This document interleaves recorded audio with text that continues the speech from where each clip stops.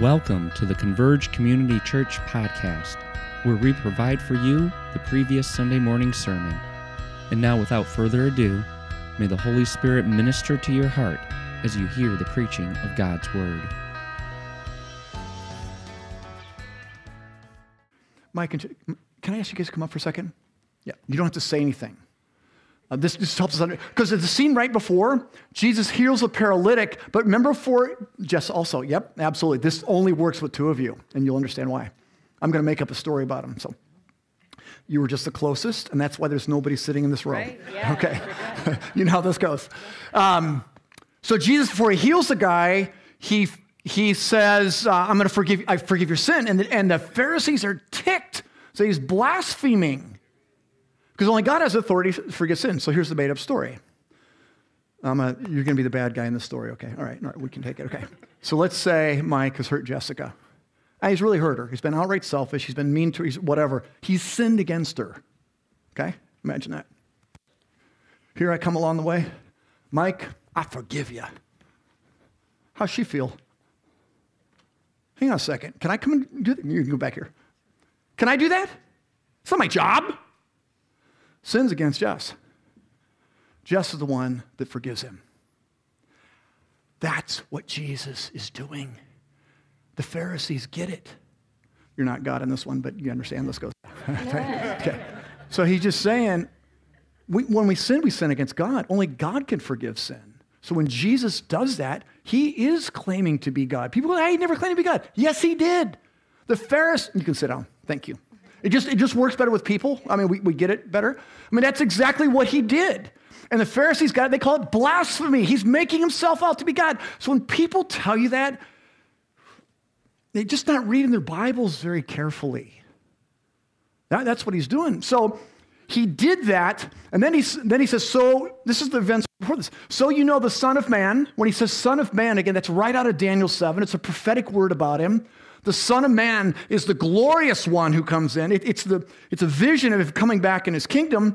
Since you know the Son of Man has authority to forgive sins, I said, just take your bed and walk. And how it ends, the verses right before this says, and when the crowd saw it, they were afraid. And they glorified God who had given such authority to man. They got it. That's what has just happened. Jesus has shown that he has authority to forgive sins. And the Pharisees are alarmed at this because they understand what he's claiming. Now, he blows their mind even further. Because after saying that and doing that, he now goes directly to a great sinner. That's what Matthew calls himself. And he calls him to be a follower, and then he goes and has a party with his friends. That is not what a godly person does. That's not how a godly person acts. So they thought. So as we read the text, do you have a mic? Do we have the mic? Okay. Erica's going to read in just a moment. Erica, you can come on up. Mike will get that to you. So as we read the text, you're going to see two why questions. The first one is the Pharisees coming to Jesus' disciples and saying, hey, how come the teacher's hanging out with tax collectors and sinners? And the second one is in scene 2, where it's John the Baptist's disciples now coming to Jesus himself and saying, hey, how come we fast, the Pharisees fast, and your disciples don't fast? Jesus answers both of those. Would you stand with me as we give our attention to the Word of God? Erica's going to read these verses for us. I just invite you to, if you got your Bibles, keep it open all the way through. This is God's Word. As Jesus passed on from there, he saw a man called Matthew sitting at the tax booth, and he said to him, follow me. And he rose and followed him. As Jesus reclined at the table in the house, behold, many tax collectors and sinners came and were reclining with Jesus and his disciples. And when the Pharisees saw this, they said to his disciples, why does your teacher eat with tax collectors and sinners?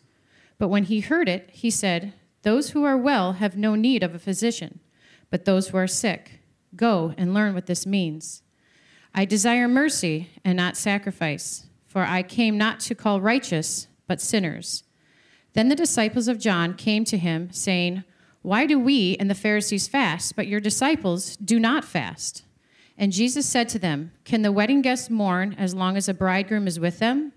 The days will come when the bridegroom is taken away from them, and they will fast.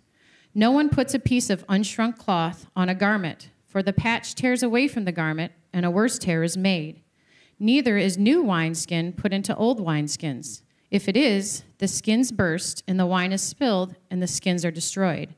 But new wine is put into fresh wineskins, and so both are preserved." Let's pray as we stand. Father, again, we've heard your word read now, and so we ask this. We ask this to a God who hears our prayers. God, help our spirits to hear this.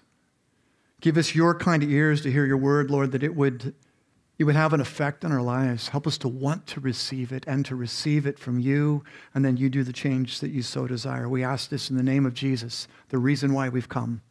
Amen. You may be seated. Thank you, Erica. Okay, so what I often do is it helps me seeing where we're going, and so sometimes we call this the structure or the flow of the passage. I'm just going to do that briefly, and then we'll kind of walk through it. It's kind of broke up into two scenes. They are related in some ways. The first one I'm just calling, this is Who Needs a Doctor? And it's verses 9 to 13. And basically what you see is verses 9 to 10. You see Matthew, I think we got that one right. Who needs a doctor? Oh, it's there but not there. Does that one not work? I'm in trouble. Okay. All right, thank you. Otherwise, okay.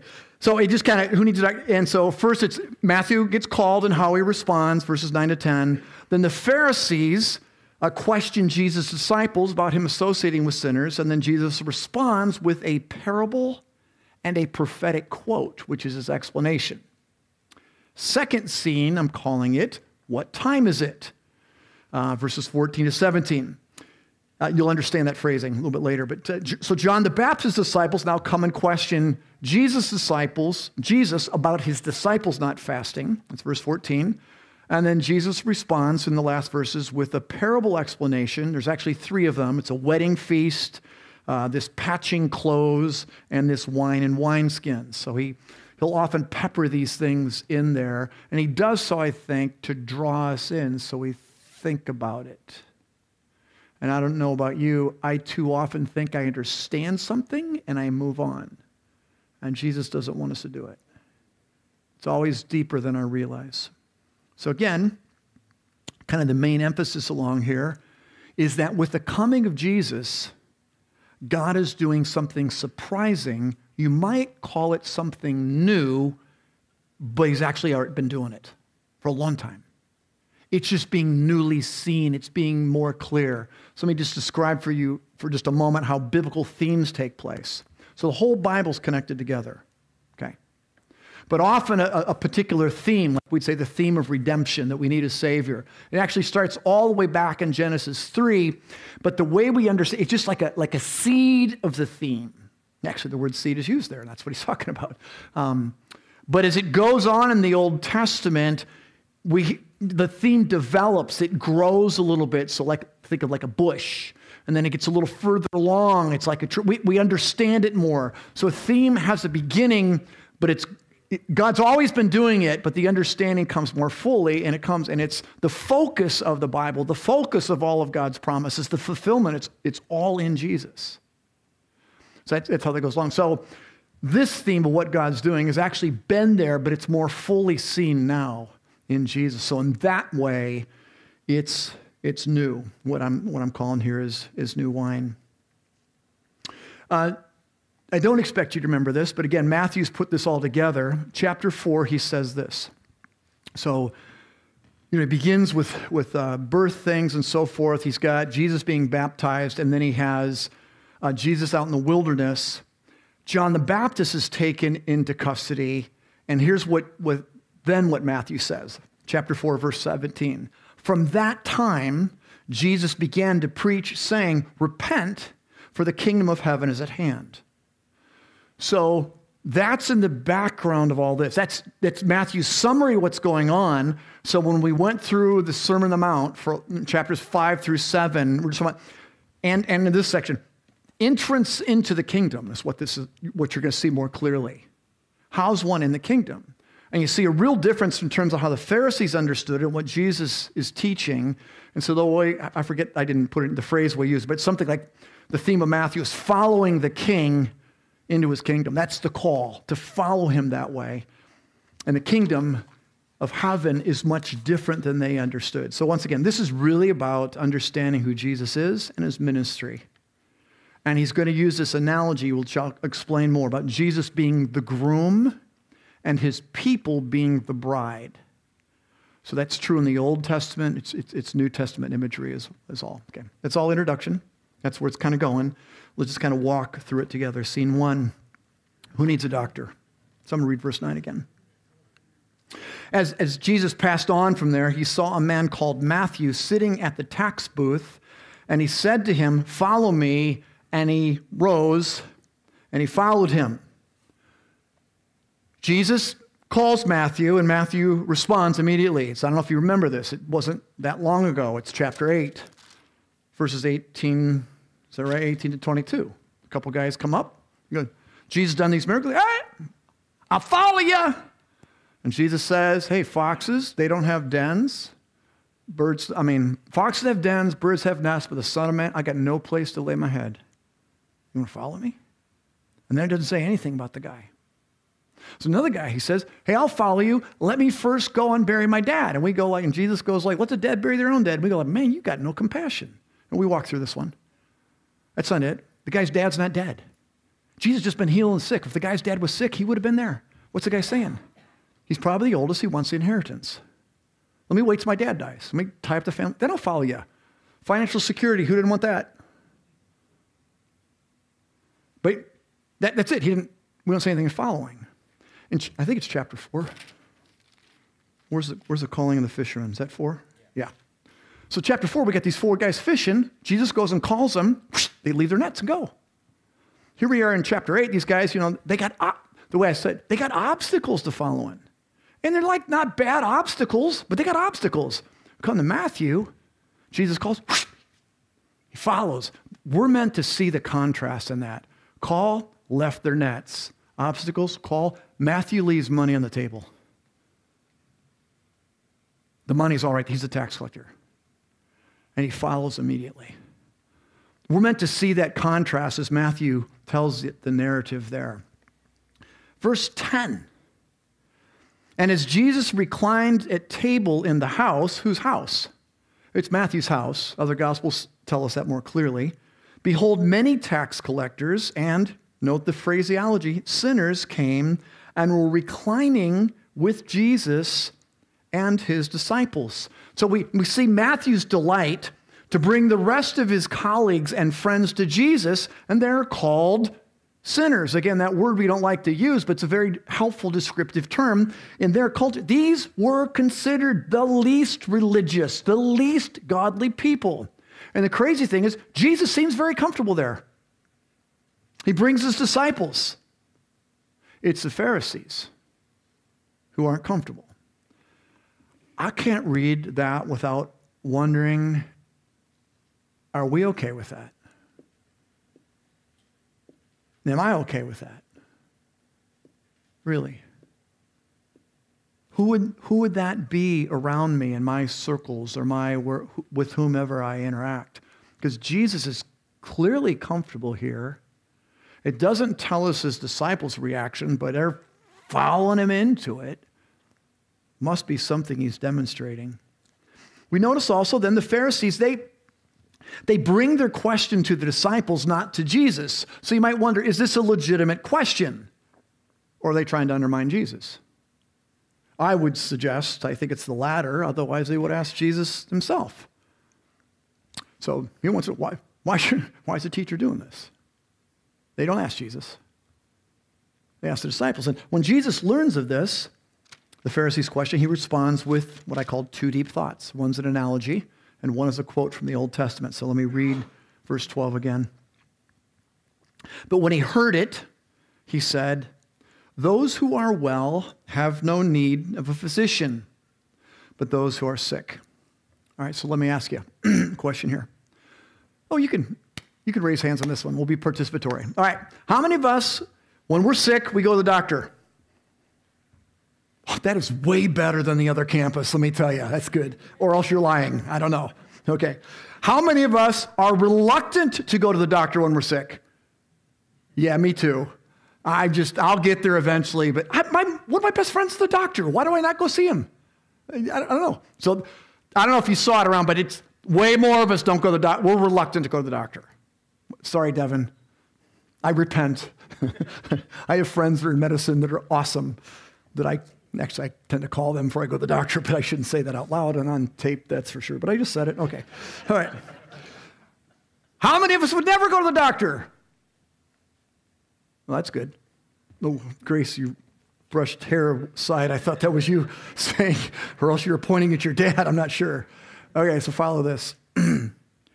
Would you rather go to the doctor or would you rather self-heal or self-diagnose?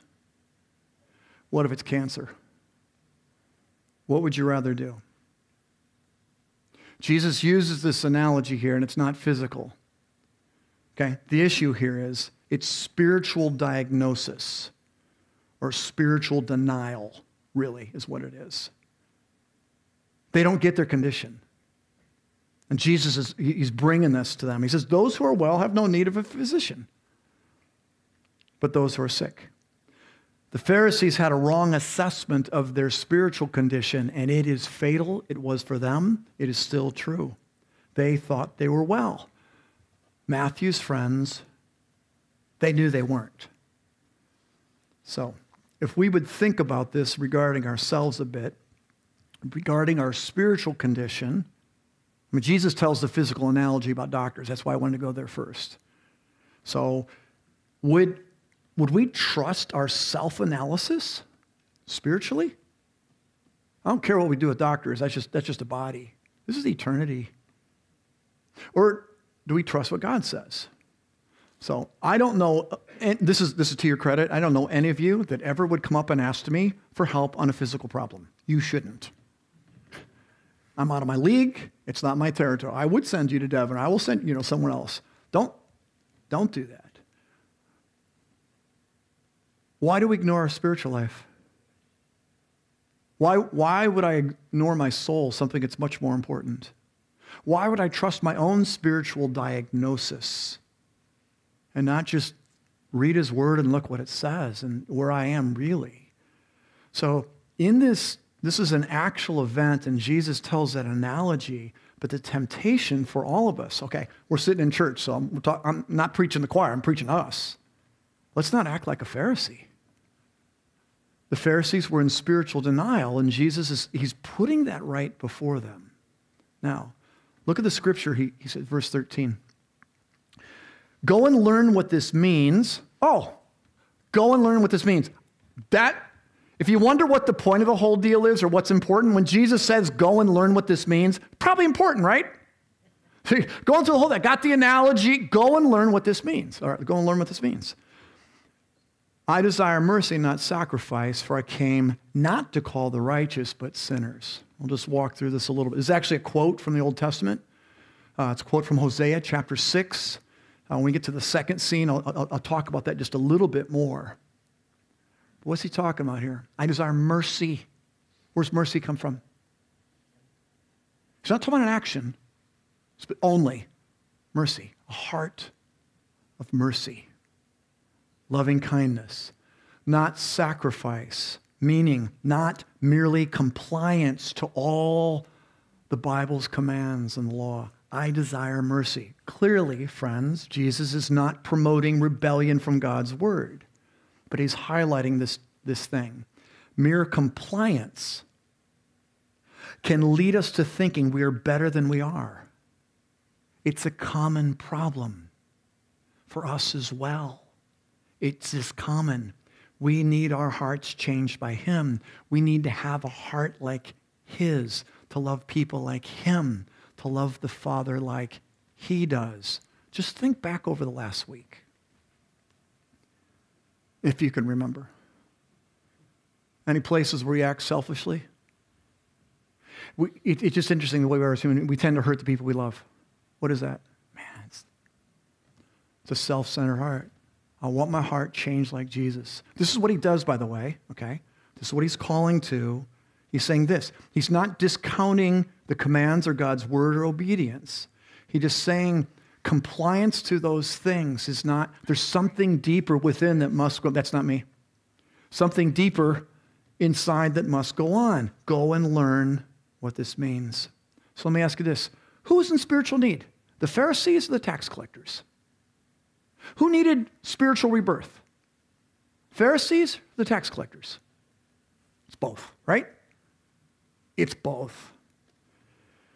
So this wraps up. I think what he's really getting here, what he shows is Jesus loves to pursue the ones furthest away. And that is just counterintuitive to religious people. Let me say it this way. It's counterintuitive to the religions of the world. All religions are not the same. We have a God who loves us, who knows what kind of shape we're in, and he pursues us with his Son who comes like that. He laid down his life for us. We may not like the term sinners. It is an accurate description, an accurate diagnosis. We care much more about ourselves than we do about God. Which one of us has truly loved God with all our heart, soul, strength, and mind, and our neighbors ourselves? I don't know, it's probably fleeting instances where I've done one or the other, but a change like that. So again, let me just say this really quick. So you got all the commands of God. You can be, I can't meet them, okay? So you got all these things out here. Here's what righteousness is. It doesn't mean that we ignore them. But when we see them, what the law does, it shows us we can't do this on our own. We can't get there. I've done the gap thing before. You know how big the gap is. We can't. But what that's meant to do is to show us our shortcomings and our need of a Savior. Everything comes to Jesus and turning completely to him. Now, when we end this text, I think there's a worship point that comes completely to him. But that's it, simply put. Trust and faith is everything in on him. Trusting his righteousness, trusting his word, trusting who he is and what he's done. And you don't have to have that. Like, your faith doesn't have to be the mightiest faith. It's who you're trusting, but you truly trust him. You truly do. Even though all your questions aren't answered. That's okay. But that's the aim of our lives. I desire mercy, not sacrifice. Lord, change my heart like that. Because I can tell you how many times I've not been merciful. Truth is, probably most of us like this. I act way more like a judge in justice than I do mercy. I might not say it out loud, but I see what's wrong. I see what's inconsistent. I need a heart of mercy. I need his heart.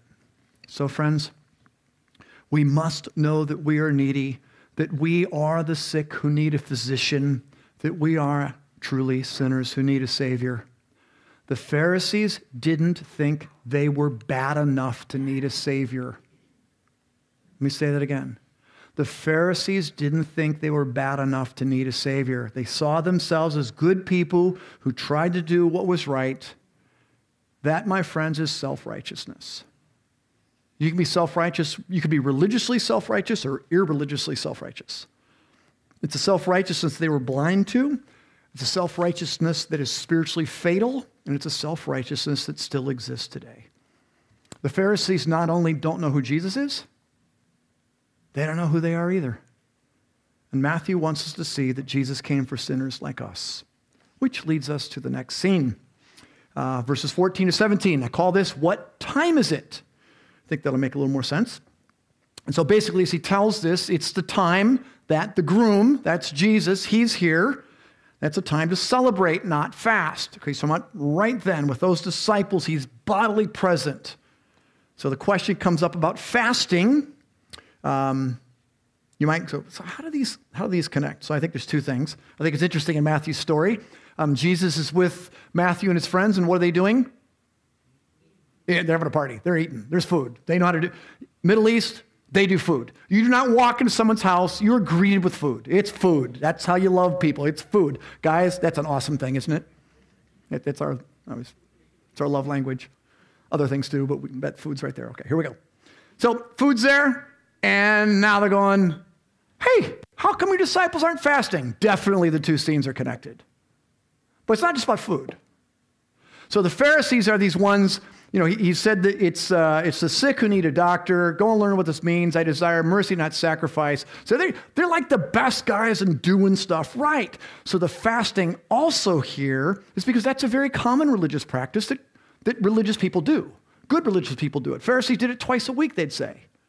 So you get both things going on. You got the narrative where they were just eating, and they're not fasting, but you have this aspect of what godly religious people, they make a regular practice of fasting.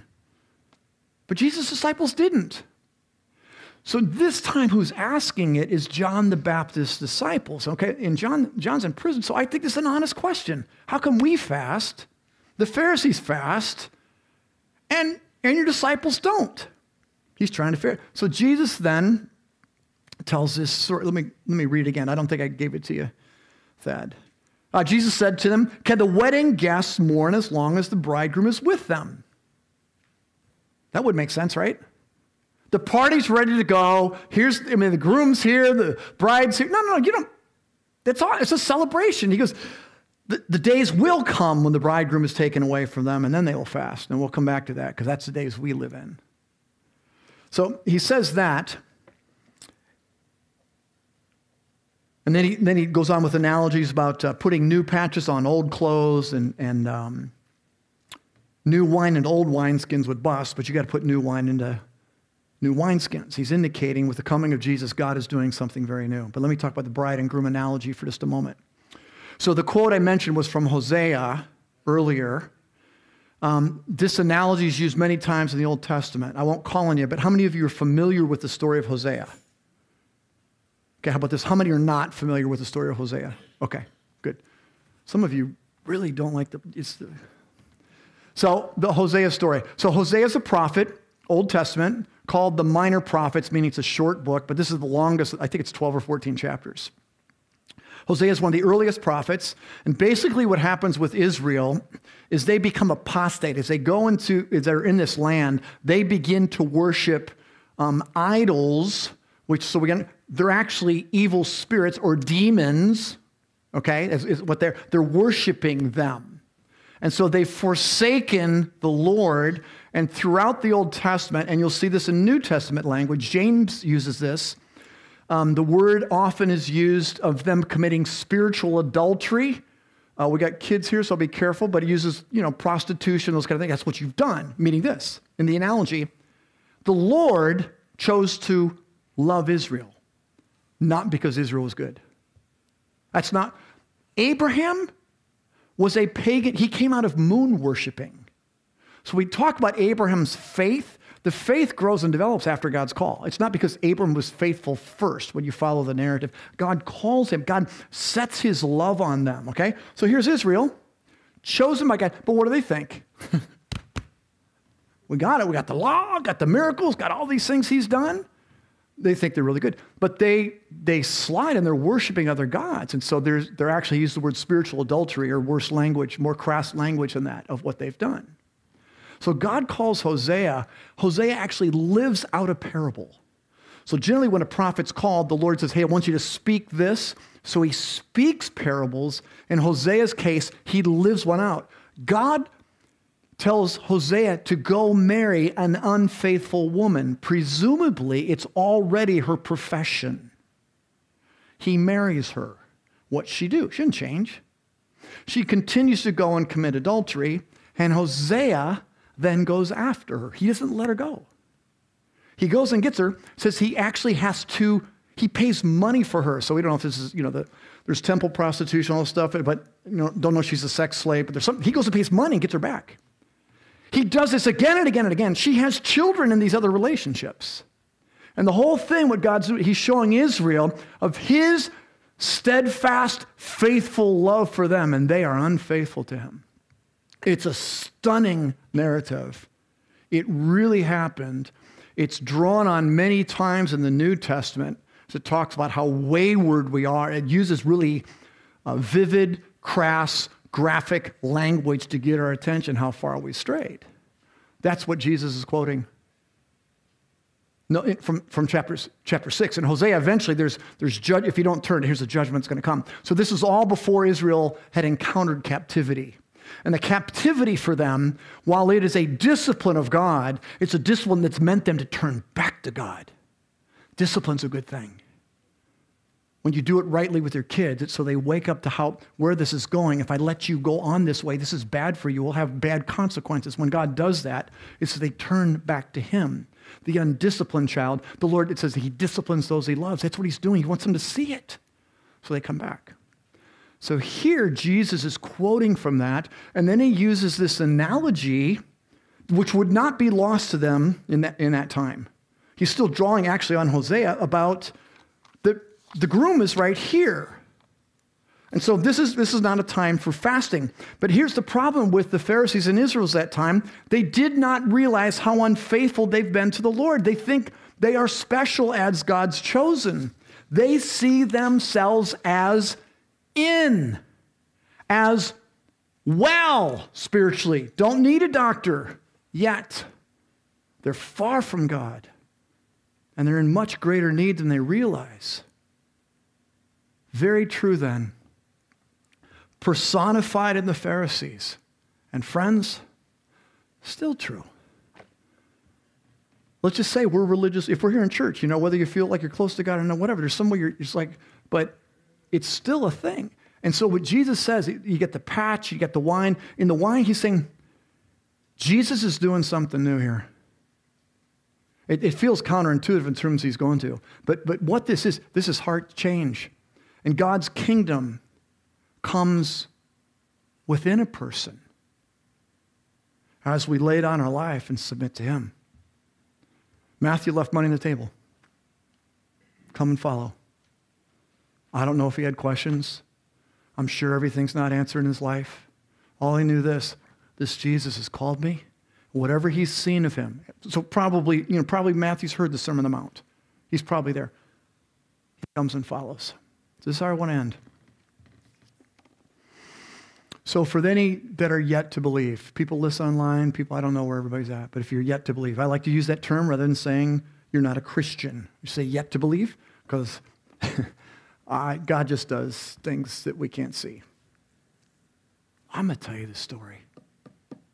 I can tell this and change names. So 2 weeks ago, I'm in,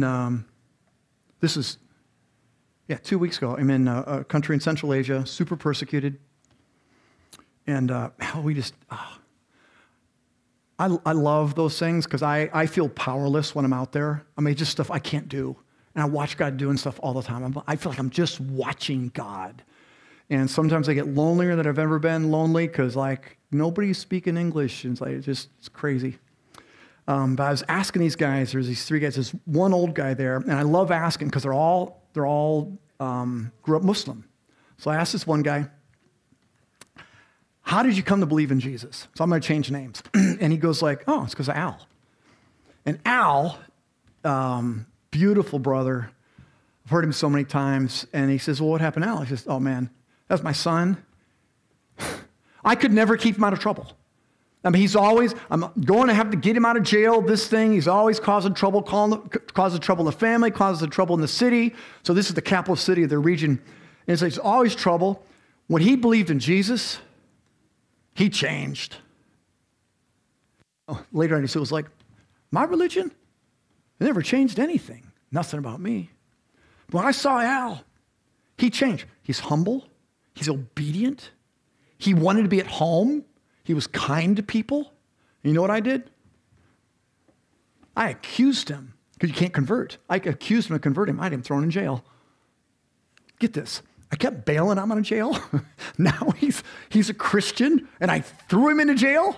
And he still loved me. He still was kind. I watched all that, and that's what he said to me. He says, my religion didn't change a thing anywhere. That's what got me. I asked his younger brother, who's 4 years younger. I didn't know they're related. This is like day 3 of our training, and I'll call him Sam. I almost said their real names. He said, same thing. How'd you become? Oh, it's my brother. I said, it's just amazing watching him. My dad threw him out of the house. So he's talking about the same changes. He's kind. He's obedient. He loves people. I mean, he used to always get in trouble. He's always out on the street. Now he wanted to be at home. And my dad kicked him out. And you know what he did? So this is 4 years younger, but he went across the street and sat on a rock and he wouldn't move. I saw the change in my brother. I desire mercy and not sacrifice. This is all I know. Jesus still changes people. That's what he loves to do. And you don't have to have everything answered. Just ask him.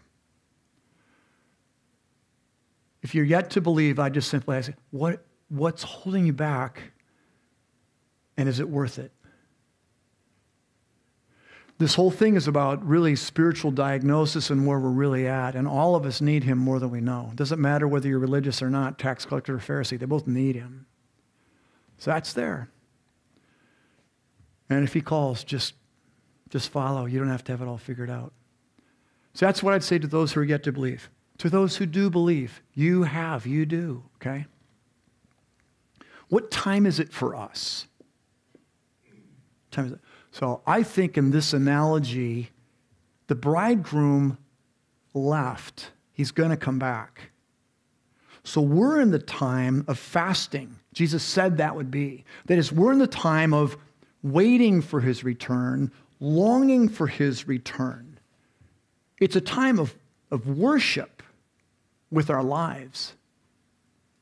We long for his reign and his return. We live for him. We offer our lives in following him. So here's how I want to say this. So fasting, we think of being mourning. You're going without because you're longing for something to happen. That's how we live in this way. Brokenness all over the world. Sin affects everybody. It makes us sad. It's not the ultimate reality. All true. It's happened. There will be a day when Jesus comes back and makes all wrongs right. There will be a day of judgment. Those who have rejected him will experience that. That will happen. But in our longing for that, we don't stay in just the brokenness.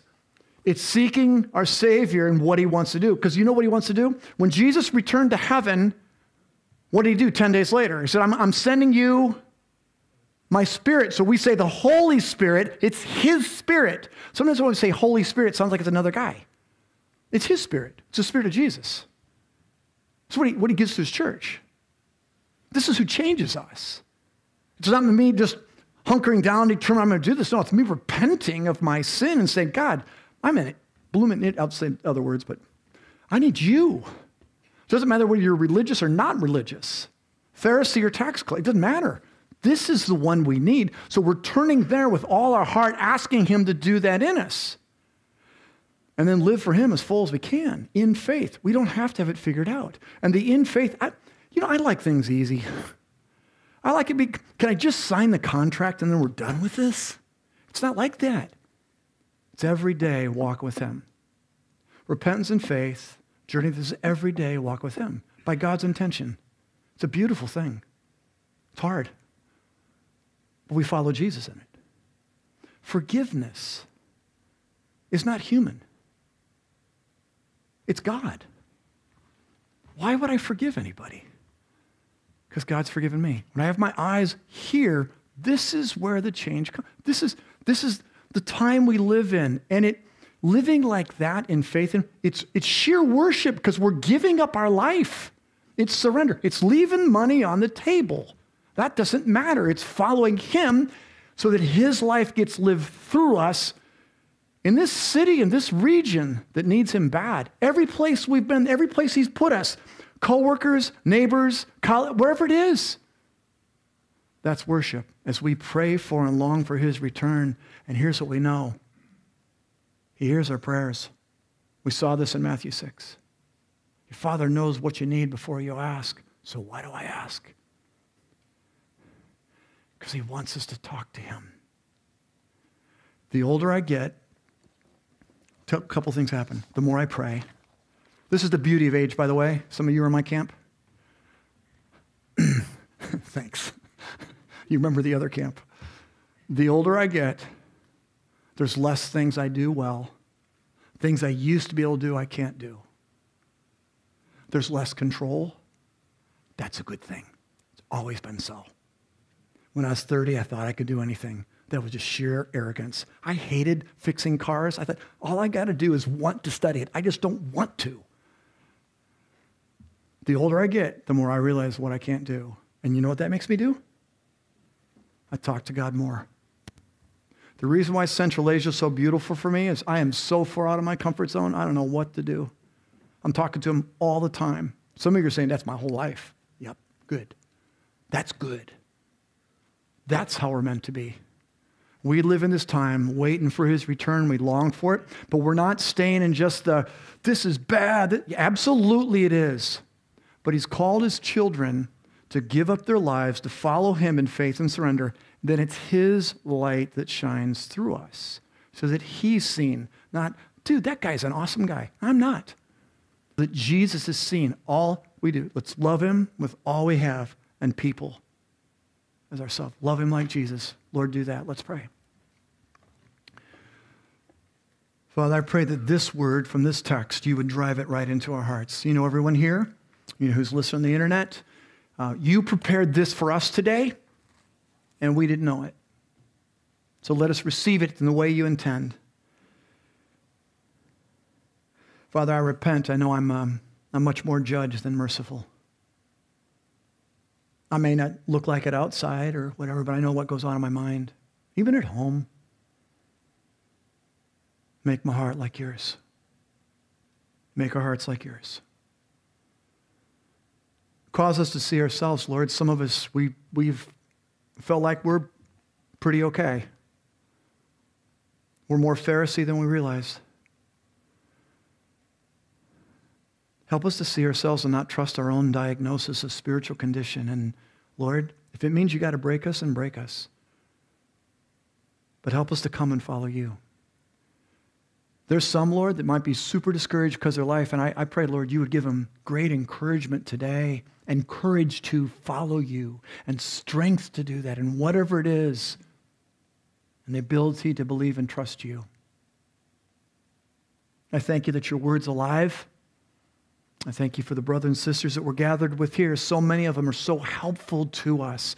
And Lord, thank you again that you hear our prayers. Sometimes prayers of desperation. And you love to do surprising things. So let that new wine flow in us, we pray. In Jesus' name, amen.